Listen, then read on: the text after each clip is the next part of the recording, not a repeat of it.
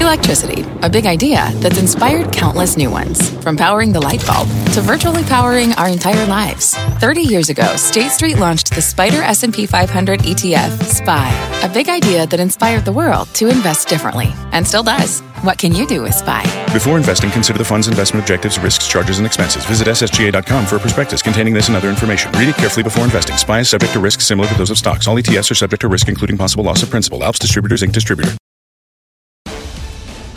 Live from the NASDAQ market site overlooking New York City's Times Square, this is Fast Money. I'm Melissa Lee. Our traders on the desk are Tim Seymour, Brian Kelly, Karen Feinerman, and Dan Nathan. Tonight on Fast, break out your rally caps because the man who moves the market says we are headed higher. JP Morgan's Marko Kolanovic will tell us why he is feeling so bullish. Speaking of rally caps, Tim Seymour stepping up to the plate to pitch his next big investment idea while he still sees some magic in this media stock.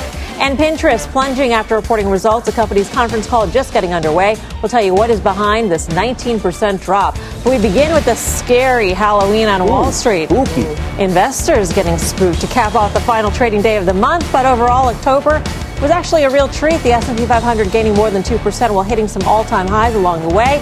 So here's the question this All Hallows Eve. Have we reached the witching hour for the market's record run?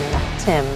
Well, look, if you think that the Fed is on hold till mid-2020, it could be a spooky time for markets because I think the markets have expected a lot of accommodation. But they are your friend, and therefore the witch's brew is probably in the form of the data. So if you look at the Chicago numbers this morning, especially the new orders component, it took you back to March of 2009. It tells you the impact of what the trade war has. We don't know really where we are. But look, in the absence of a political shock, and I'll just leave it at that, and in the absence of China walking away from the table, the Fed is still your friend. And I think you've had a third quarter where you've had surprise to the upside. So I would say it's not all that spooky this Halloween. And I think today's pullback is appropriate relative to some of the macro we got. A day after the Fed, you've had a bit of a letdown from some pretty extraordinary earnings out of big cap tech. You think it's really spooky? Actually, yeah. I think at this point You're downright in time, scared. I don't know if I'm downright scared, but I mean, at this point in time, I think you have to be concerned. Let's just say my level of concern is at a high. And primarily the reason why is the economy continues to get weaker. Consumer confidence has rolled over. Yes, we had a couple little bit of earnings, but then we get this headline from the Chinese again today, which is the pattern that, hey, maybe we can't get a long-term type of solution. So now you've got to start pricing in everything that we priced in before, which is potentially a longer drawn-out deal, a recession in 2020, all these things with the market at the high. So, yeah, I'm a little bit concerned. I'm not deadly frightened, shaking in my boots, but I am concerned. It was that Bloomberg report this morning about the Chinese not wanting to give in or bend on the thorniest issues in the trade war. And so if we're in this situation where trade war is not necessarily good, and we do have the Fed at our backs, but we have weak economic data. Where does that leave us? Well, I think a few things with the trade war. I think that if we're in a situation of somewhat of a stalemate where we don't increase tariffs, right, and we just stay where we are, that might be okay. Still, it has a level of uncertainty, which isn't good. That part isn't good. But not increasing the tariffs, that is good. And some of the economic data, I know that I'm wondering if the Chicago Purchasing Managers number was somewhat moved by the GM strike. I'm not sure if that was in the survey, the expectations. We'll see if that was a blip or not. That was, the repercussions of that strike for a lot of other businesses, suppliers, I think maybe what moved that somewhat.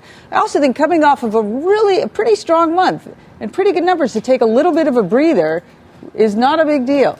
I don't think things have really changed. There is a half glass full way to interpret today's market action. That is, the markets didn't do too badly considering we got that Chicago. Although I don't think you're going to get that from Dan. But Dan, well, I know. I realize that when I talk to him. But, What I think is really interesting is that, so we're 3%, from the all-time high of 2018. So I'm just saying, think year over year, October 3rd, 2018, that was the all-time high. We're 3% above that. Can you hear the water falling out of the glass right now? But hold on. There's a leak. But let me tell you what's changed year over year.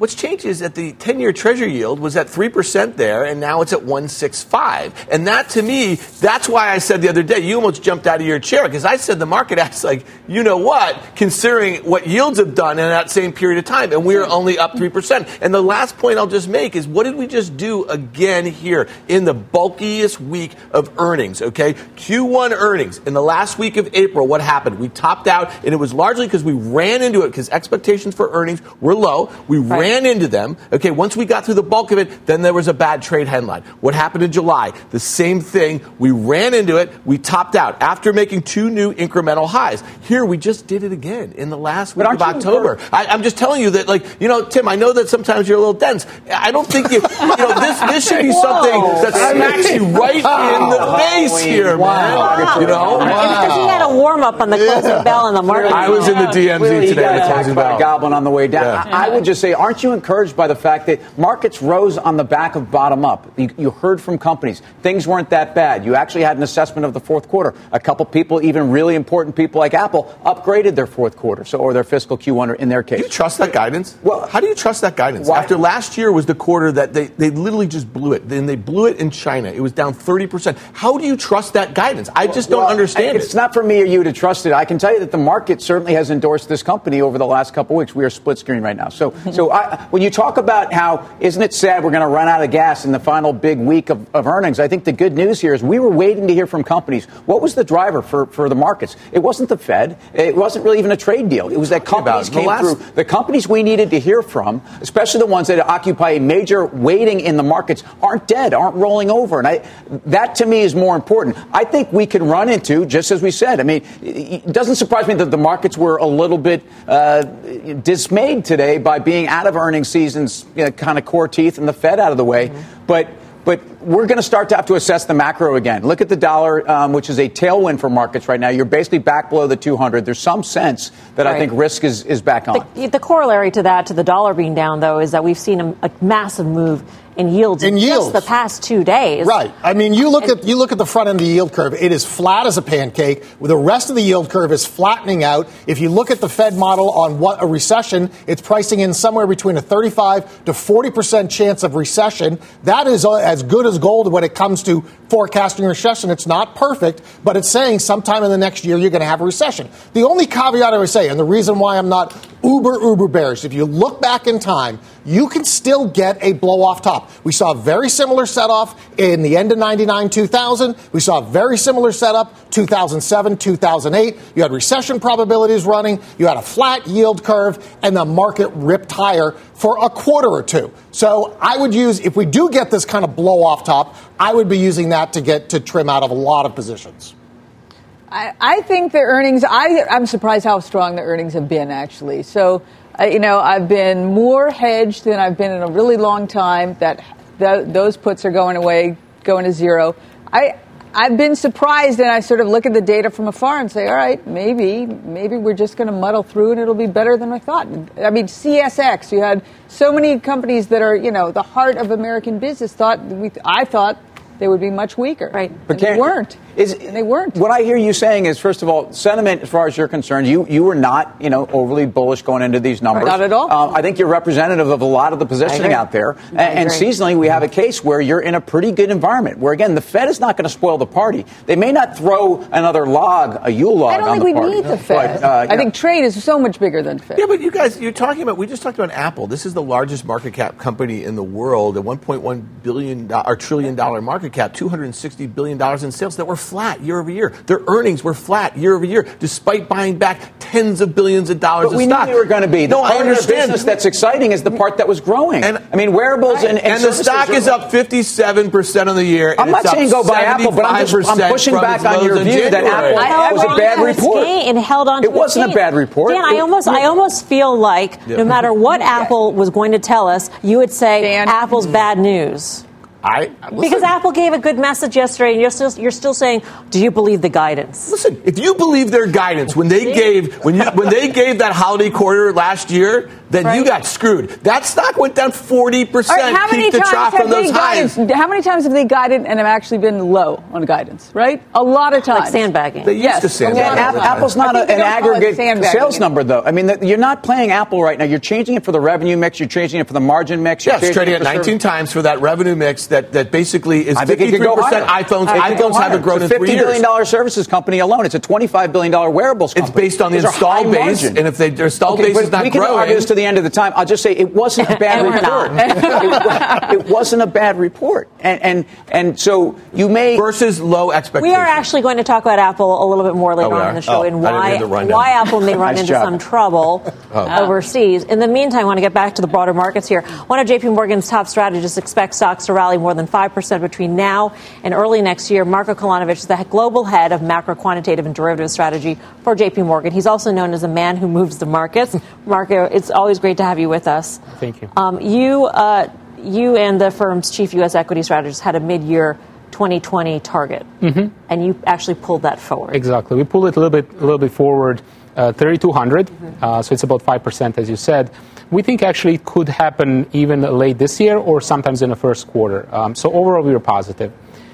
Reasoning, you have a synchronized easing from central banks globally that tends to lead by 3 to 6 months. So we think actually this the inflection could happen now. So if you look at the manufacturing PMIs, they're pretty low. We have a manufacturing recession right now.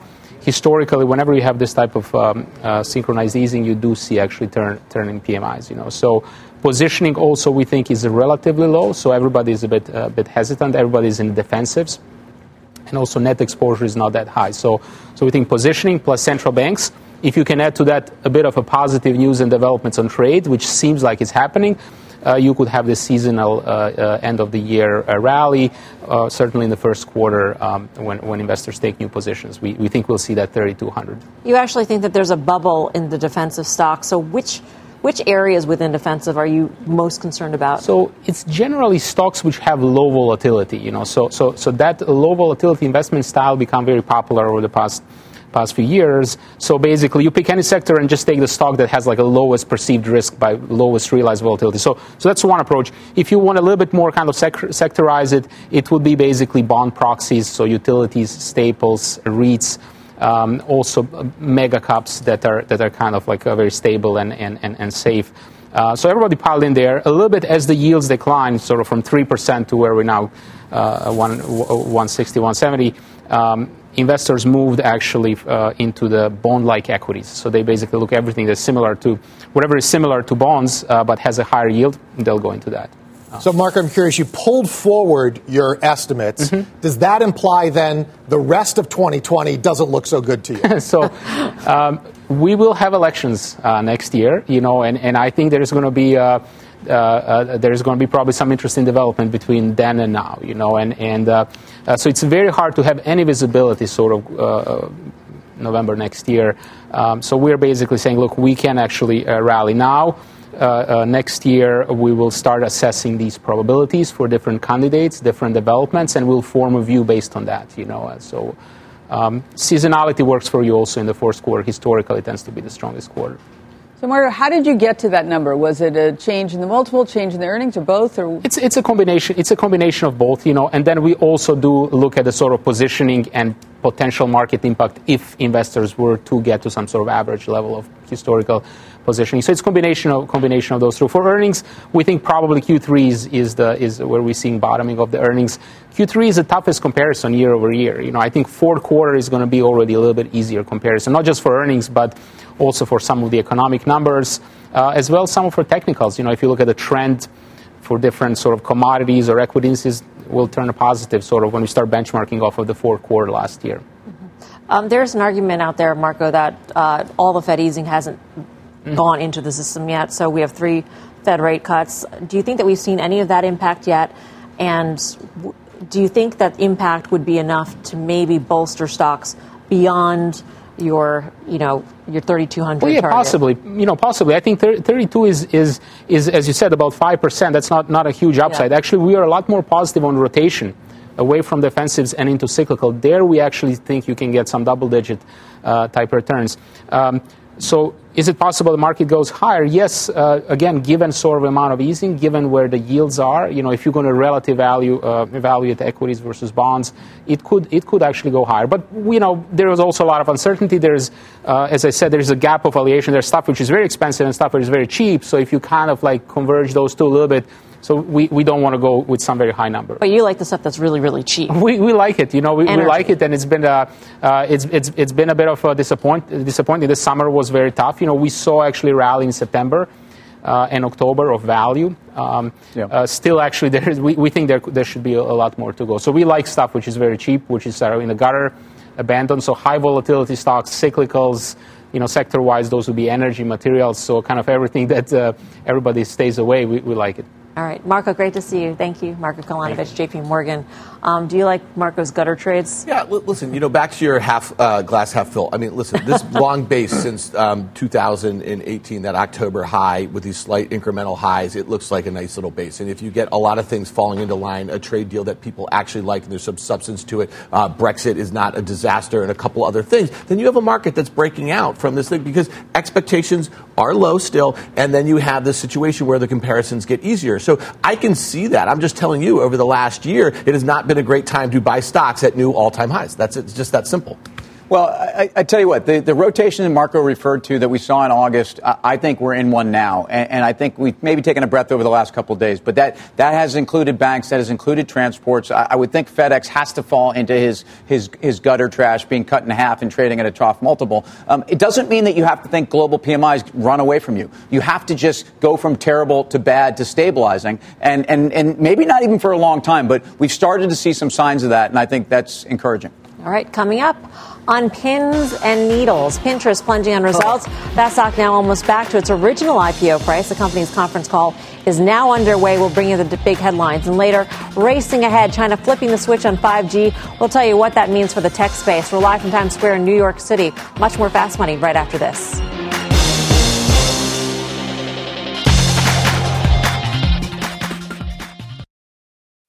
What's on the horizon for financial markets?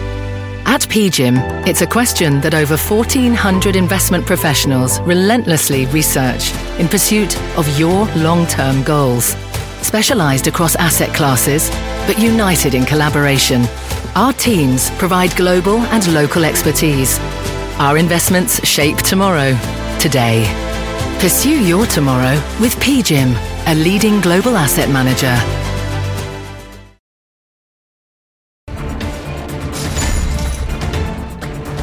Welcome back to Fast Money. Check out shares of Pinterest and U.S. Steel, both on the move in the after-hours session. We've got full team coverage to break down the earnings report. Seema Modi standing by on U.S. Steel. But we begin with the big after-hours move in Pinterest. Rahel Solomon is back at headquarters with the very latest. Rahel. Hi, Melissa. So as you said there, Pinterest shares are down sharply on quite a bit of volume after reporting its third quarter results. So right now you can see trading down almost 20%, almost 19% there. So the revenue was in line with expectations. They posted a positive EBITDA compared to the loss a year ago, and EPS was slightly positive compared to the loss that analysts were expecting. So an important metric for them is monthly active users. That grew to 322 million versus the expectation of 312 million. Now, Yigal Arounian of Wedbush Securities telling me in an email that investors were looking for a bigger top-line beat, but essentially saying that we think shares are overreacting to an in-line to better than expected quarter, and that we continue to think Pinterest is headed in the right direction and has a fully scalable internet advertising model. So you might also recall, guys, that RBC Capital recently upgraded Pinterest to outperform from sector perform. That was based on strong user trends and opportunities for the company to increase monetization. That said, again, shares down about 18% in after hours, which, guys, would put the stock on pace for its worst day of trading since going public back in April. Melissa. All right, Rahel, thank you. Rahel Solomon back at headquarters. Revenues also missed, and Tim's favorite metric in this space, ARPU, U.S. ARPU, seemed to have decelerated. When you're paying a multiple for a company, a growth multiple, and you see average revenue per user decelerate, that's not a good thing. Well, it makes you question, the core business model, because it means you're not getting also the same amount of, time on the site and the same amount of ticket sizes. So you have a case where I think if ARPU is truly needing to be growing for a growth stock at this multiple, this stock's been sick for a long time. I think people are positioned in this direction, and obviously the Bears are winning. But I think in the short run, it's not a company that you need to dive in on value because there's no value there. I don't know if there's no value there. There might not be even the less than yesterday. Yeah, more than yesterday, there appears to be much less than yesterday. I think some of that ARPU might be from the mix of international. It seemed to be a little unfavorable there. I just think that, we've seen so many of these that used to be great growth at absolutely any price, no matter what. Mm-hmm. And it's now, well, what about at some point you have to start earning money? And so, I mean, I don't know that 20 is the right number for this. You could tell me 15. You could tell me, I have no idea. To me, it's going to be, when do they start to make money and how much can ultimately they make? And the revenues they're not small. They're pretty big. So I'm surprised that they're not yet able to. Well, there's a huge jump in OPEX in the quarter, 66% increase in expenses. So they're spending a lot on marketing, and maybe they're not getting. Maybe that's delayed a little. You'll see the effect of it. I don't know, but.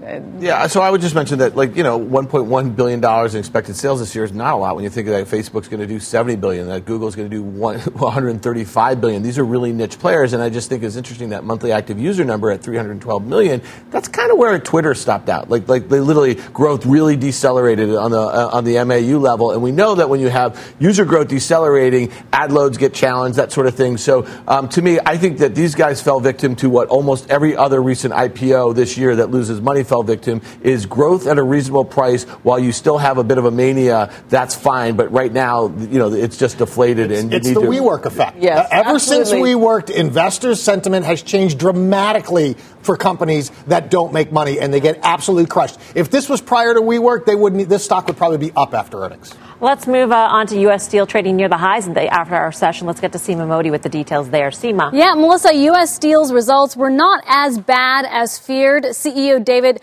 Barrett says while market headwinds persist, we continue to focus on what we can control, including rescoping our asset revitalization investments and reducing fixed costs. Now, remember, President Trump's tariffs were supposed to save the U.S. steel industry, but if anything, the onset of tariffs have made things worse. The 25% tariff implemented back in March of 2018 has resulted in steel prices coming off their highs, and a softer macro environment combined with weaker growth in China has really pressured prices further, forcing a number of steel makers that are sitting on high inventory to cut production over the past 6 months. Now, U.S. Steel stock has underperformed their broader average. It's down about 40% so far in 2019. It's also underperforming its peers like Steel Dynamics and AK Steel.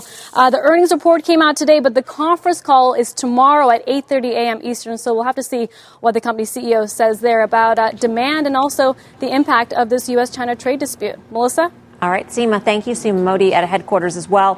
U.S. Steel, 33% short interest here. Yeah, well, and they're going after the balance sheet, and the reason why it's underperforming its other two steel peers is because of this balance sheet. So, cost cutting is great, but when your core prices are going, the bottom line is the gearing in this whole story is what has people concerned. It's the move down in the stock. And ultimately, their core business has not been affected as much as the share prices. But the cyclicality of the market and the gearing in that balance sheet means that investors think that the balance sheet is at risk. And they were supposed to lose 25 cents. British of you. Thank you. Yes. I was looking at my schedule. I figured it was time to talk about that. Bloody schedule. Yeah.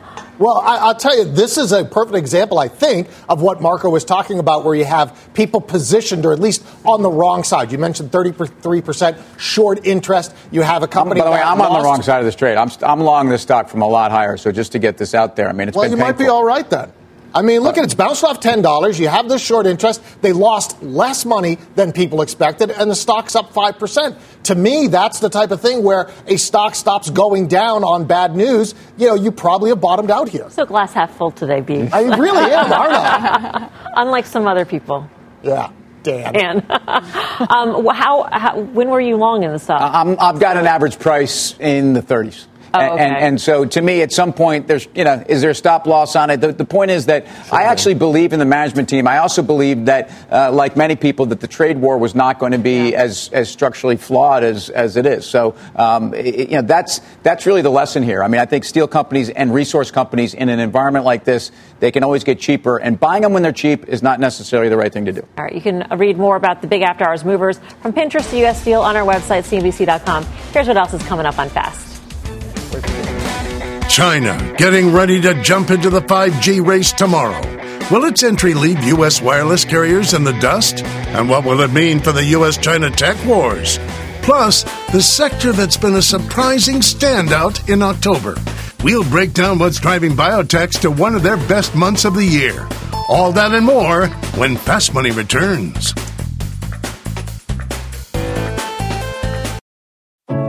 What does it mean to be rich? Is it having more stories to share or time to give? Is it being able to keep your loved ones close or travel somewhere far away? At Edward Jones, we believe the key to being rich is knowing what counts. Your dedicated financial advisor will take a comprehensive approach to your financial strategy to help support what truly matters to you. EdwardJones.com/findyourrich. Edward Jones, member SIPC. Canva presents Unexplained Appearances. It was an ordinary workday until... that presentation appeared out of thin air. Also, it's eerily on brand. Wait, did that agenda just write itself? Words appear, making this unexplainable case... Unexplainable? It's Canva's AI tools. I can generate slides and words in seconds. Really? The real mystery is why I'm only learning this now. Canva.com, designed for work. Welcome back to Fast Money. China speeding ahead of the U.S. in the race to 5G. Let's get to Josh Lipton in San Francisco with more on this story. Hey, Josh.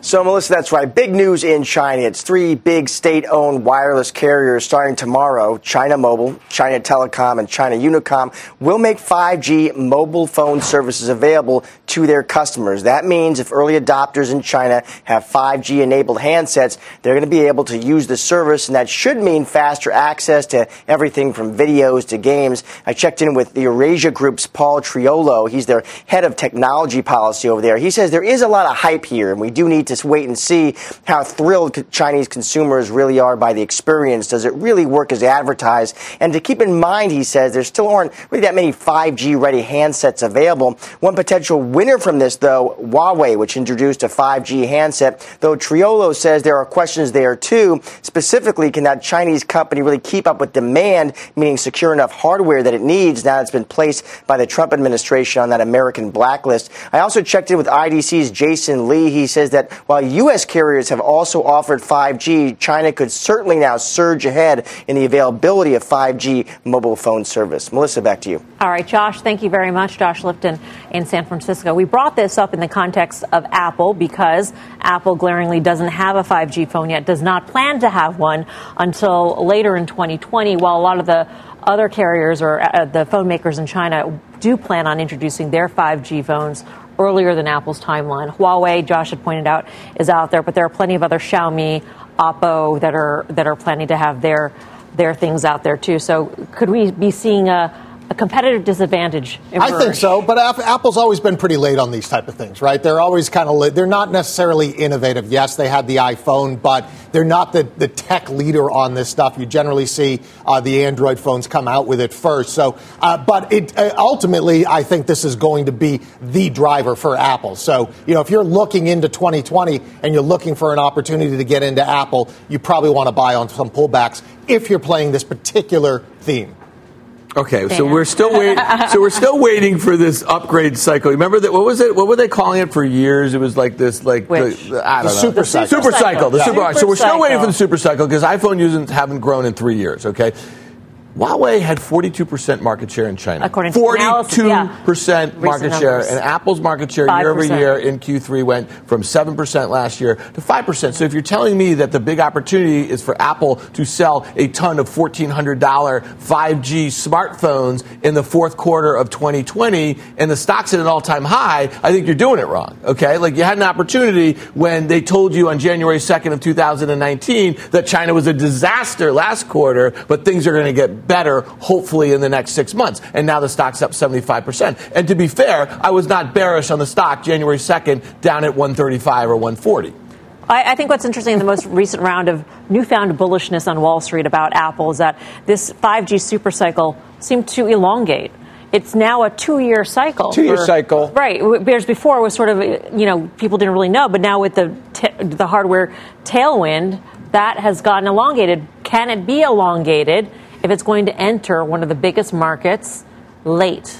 or later than its competition? Well, look, I think Apple, as has been well pointed out here, has been falling behind the competition for a long time. I'm not so sure that they're competing directly with Huawei. I mean, I think they kind of lost that competition about 5 years ago. So the hardware story for Apple, which is the ironic extra ingredient to this rally, is also started with when they made price cuts on this last refresh, that they actually felt that the iPhone shipments could be a bit stronger based upon these price cuts. And when you can layer that into 5G, which in this market and the market that Apple dominates and really dominates, it's a powerful story, while services and wearables right now are better than expected.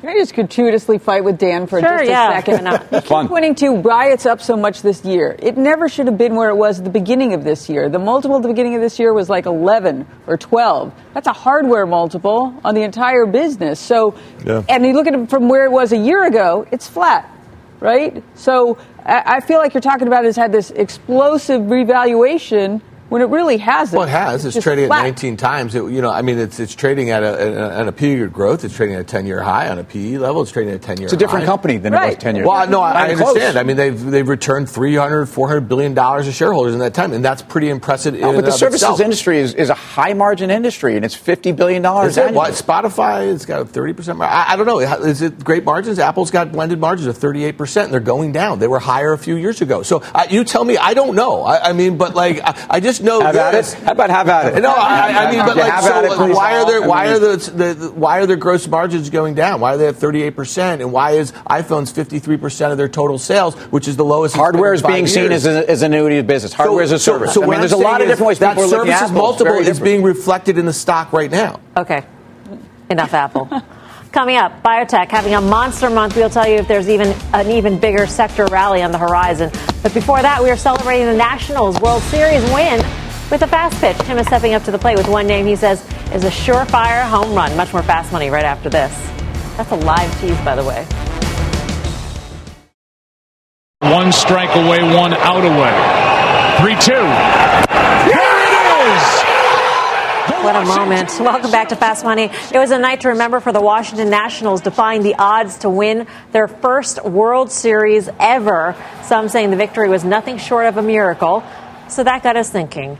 Know who else needs a miracle? Our traders and their fast pitches. It's been a while, a long while, since one of them took home the fast pitch crown, meaning they won the audience. Tim's really feeling that Nationals magic. If they can do it, so can he. Go for it, Tim. I need it, Mel. Congratulations, Nats. Can we also say Expos? They're really the Expos. But great job, great job. So let's talk about Disney as the next one to win the title here. I want to talk about Disney. Why Disney? First of all, this is absolutely a diversified media company. This is a unique media company. This is not only a company that talks about studio, and we've talked about Disney Plus to our blue in the teeth, and we'll get to that here, but this is a diversified media company, studios, parks, CPG, consumer products, and then also a streaming story. So the CPG story is why Disney, I think, should get a multiple that no one else in the class doesn't, and that's the way it's always been. Let's talk about the strength of the studio, too. This is also something that people forget about. Disney has these moments where studio really drives the overall earnings profile. And I think right now a lot of that's not in the price. We have a holiday slate. We've got Black Panther 2 coming out. We've got Cruella. We've got a lot of things. But you know one thing about Disney is that the studio is the gift that keeps on giving as it feeds through the rest of the consumer products and back again. So I think that's a very important point about Disney that people underestimate. Finally, let's get to the multiple. I mean, this is really, it gets to a place where should you trade Disney? I talk about this all the time. And once again, I'll talk about this hybrid multiple. But Disney Plus, with 8 million subs by the end of 2020 and possibly 25 million by the end of 2024, which is at least what they've told us, and granted at a discounted rate, is a very exciting thing to slap on the Disney story. Now, if you're buying this stock, let's bring up a chart here, and you can kind of get a sense of where you are. You're by no means jumping in at the top, right? So we had this massive re-rating here. This was the story that people didn't think, even though they knew this was coming, and it happened. So now where do we go? We've kind of bottomed here. Obviously, very much an important level around 130, but you're not chasing the stock here. And in fact, if anything, it's kind of grown into this place where people understand what they're doing. You put a 24 multiple on the stock, which I think makes a lot of sense given their exposure to streaming and where other peers could be trading. This is a $150 stock, and you're not buying it at the top. And you've got earnings next week, so you can either wait for that and hear what they have to say. But if they surprise, this stock has actually been trading with a fair amount of lethargy because I think people need to see the next round of numbers. Karen's got a question. Yeah, Tim, what do you think of the Fox integration and what that does for Disney? And is it in there or not? Is the Fox integration, sorry?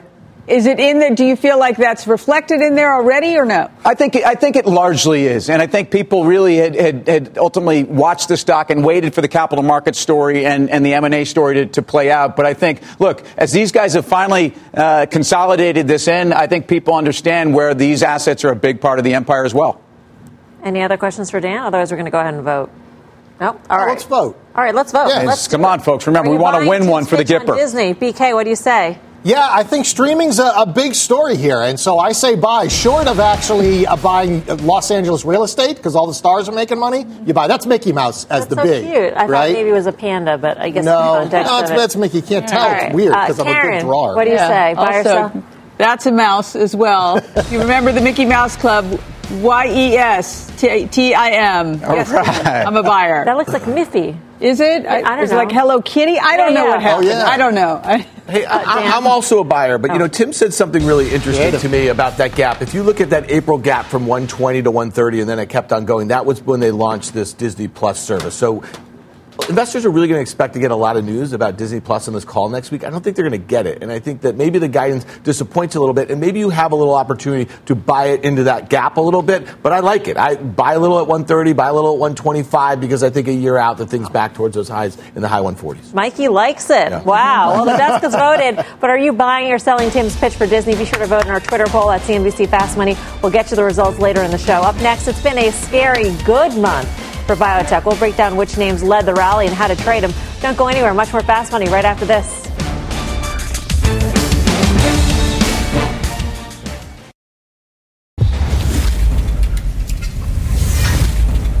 Well, welcome back to Fast Money. Kraft Heinz topping the tape today, surging double digits to its best day since 2015 on the back of its results. The food maker beat the street's earnings estimates, but missed on revenue as net U.S. sales shrank by nearly 2% last quarter. Despite declining demand, the company remains bullish on its turnaround plan. Kraft Heinz is still down 25% this year, but after seeing today's action, anybody feeling a little more bullish? Karen? Well, it's sort of interesting. I mean, obviously we know the story. The stock got absolutely obliterated and the questioning of the value of their brands, and people had really left it for dead. It's interesting because I was just looking at analysts cover it. There was one sort of market perform. Everything else was a sell, underweight. Oh, really? It is universally hated. That's sort of interesting to me. Obviously, the shareholder base, we know Warren Buffett and 3G are the biggest holders. That's almost half the company. They'll wait. They'll do what they have to. The leverage here is the story. How do they pare down? On a PE basis, it's cheap. But when you put in all that debt, it's not so cheap. But I'm just wondering, all right, it is universally hated, left for dead. Maybe it's time. Maybe there's a little life there. I mean, we saw PG. I can't believe how well they've done. Yeah. S&P was actually making that point about leverage, that with the turnaround plan, they've got to get that leverage down a lot. The comments from the CEO were interesting in terms of innovation.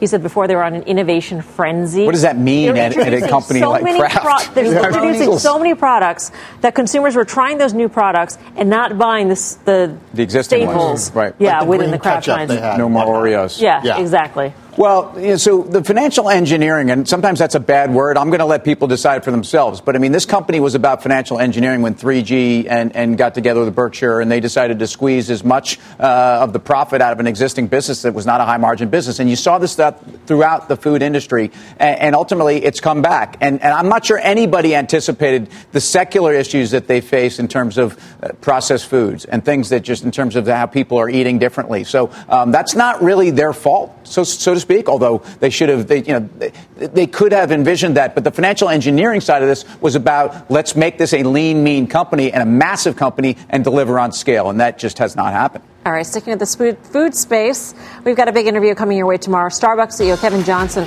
will be on Squawk on the Street to talk earnings. Be sure to catch that interview tomorrow, 9:35 a.m. Eastern Time, right here on CNBC. Coming up, Alibaba gearing up to report earnings tomorrow. We'll tell you how options traders are betting on the stock ahead of the results. And take a look at the Cramer Cam. Jim is getting in on the Halloween spirit. He is speaking with the head of Smarties Candy. Smarties. That and more. I love Smarties. Smarties. One of my favorite all-time candies. Coming up top of the hour on Mad Money. We're live at the NASDAQ in Times Square. Much more Fast Money still ahead.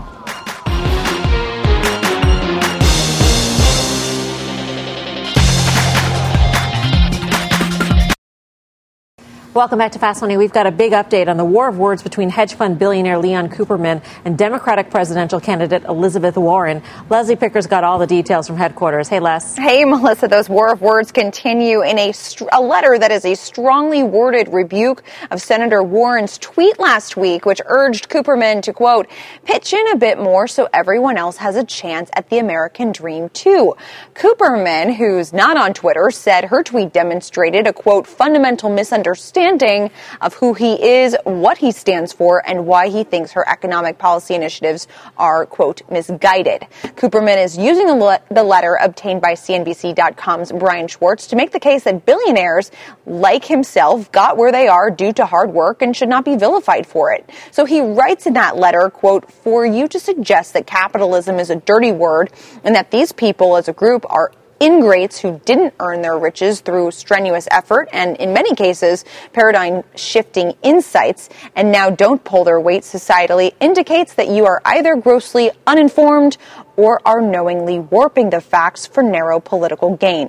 Cooperman's shots were first publicly fired at CNBC's Delivering Alpha event in September.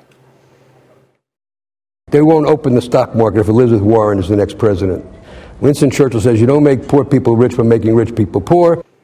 So he was joking about them not opening the stock market if Senator Warren gets elected president, but he did go on to say that a Warren victory puts stocks in a bear market and causes them to decline about 25%. So for that full letter, check out CNBC.com. Melissa. Leslie, thank you. Leslie Picker back at headquarters.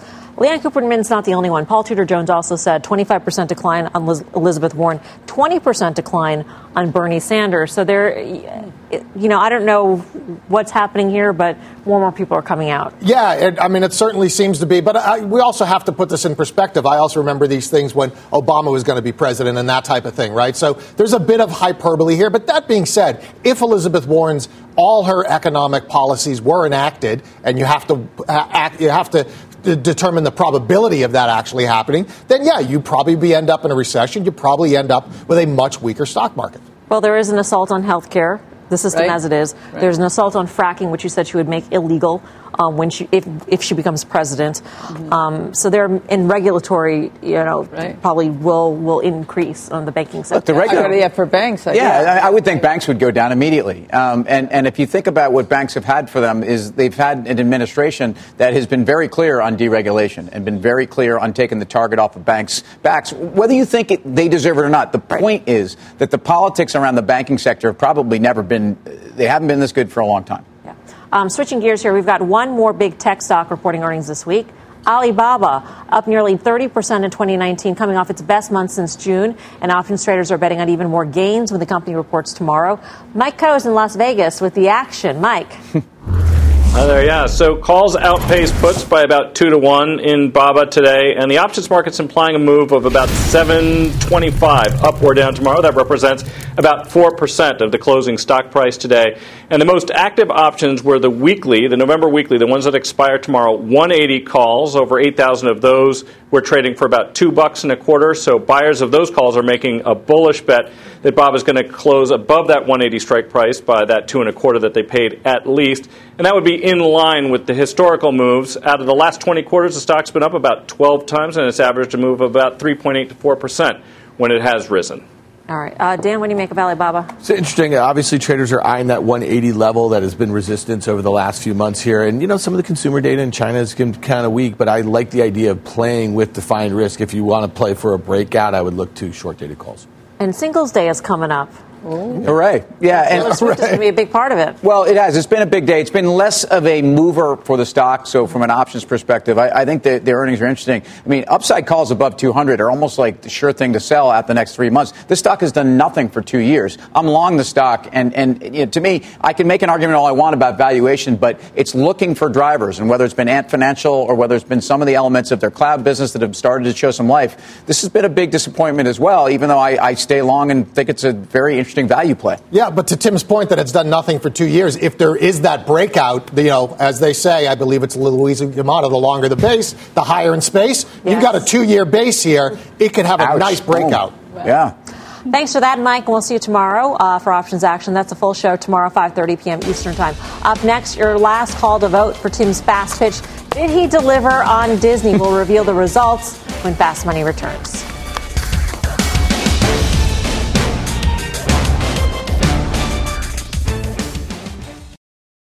Welcome back. Let's take a look at Pinterest here because that was a big decliner in the after-hour session. Still down about 19% after missing on revenues, even though the company reported surprise profit for the quarter. The move bringing the stock within $1 of where it IPO'd back in April. This will be one to watch in tomorrow's session. Now, the big reveal.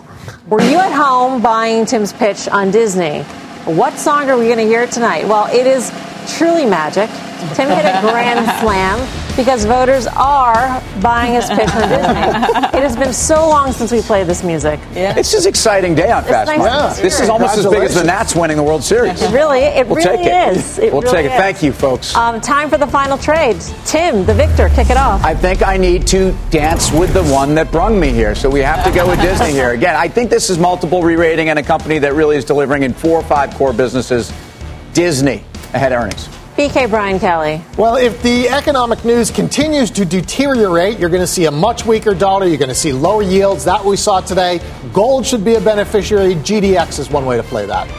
Chairwoman. Yes. Well, I still believe in the American consumer. You just can't keep them down no matter what. So Target's come in a little bit. I think they have great momentum. They've really done a great job. And the valuation relative to Walmart is still pretty wide. So I like Target here.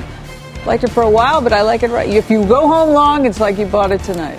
There it is. Dan's rocking. So all the things that BK said about gold, I like for TLT. I like U.S. Treasury yields going lower. I think you buy TLT. Great tune, by the way. Yeah, it is. Yeah. That does it for us. See you back here tomorrow at 5. Mad Money starts right now.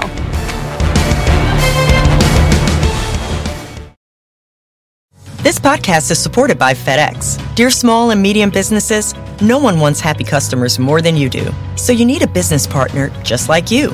Like FedEx, who understands your passion for serving your customers because they have the same commitment towards you.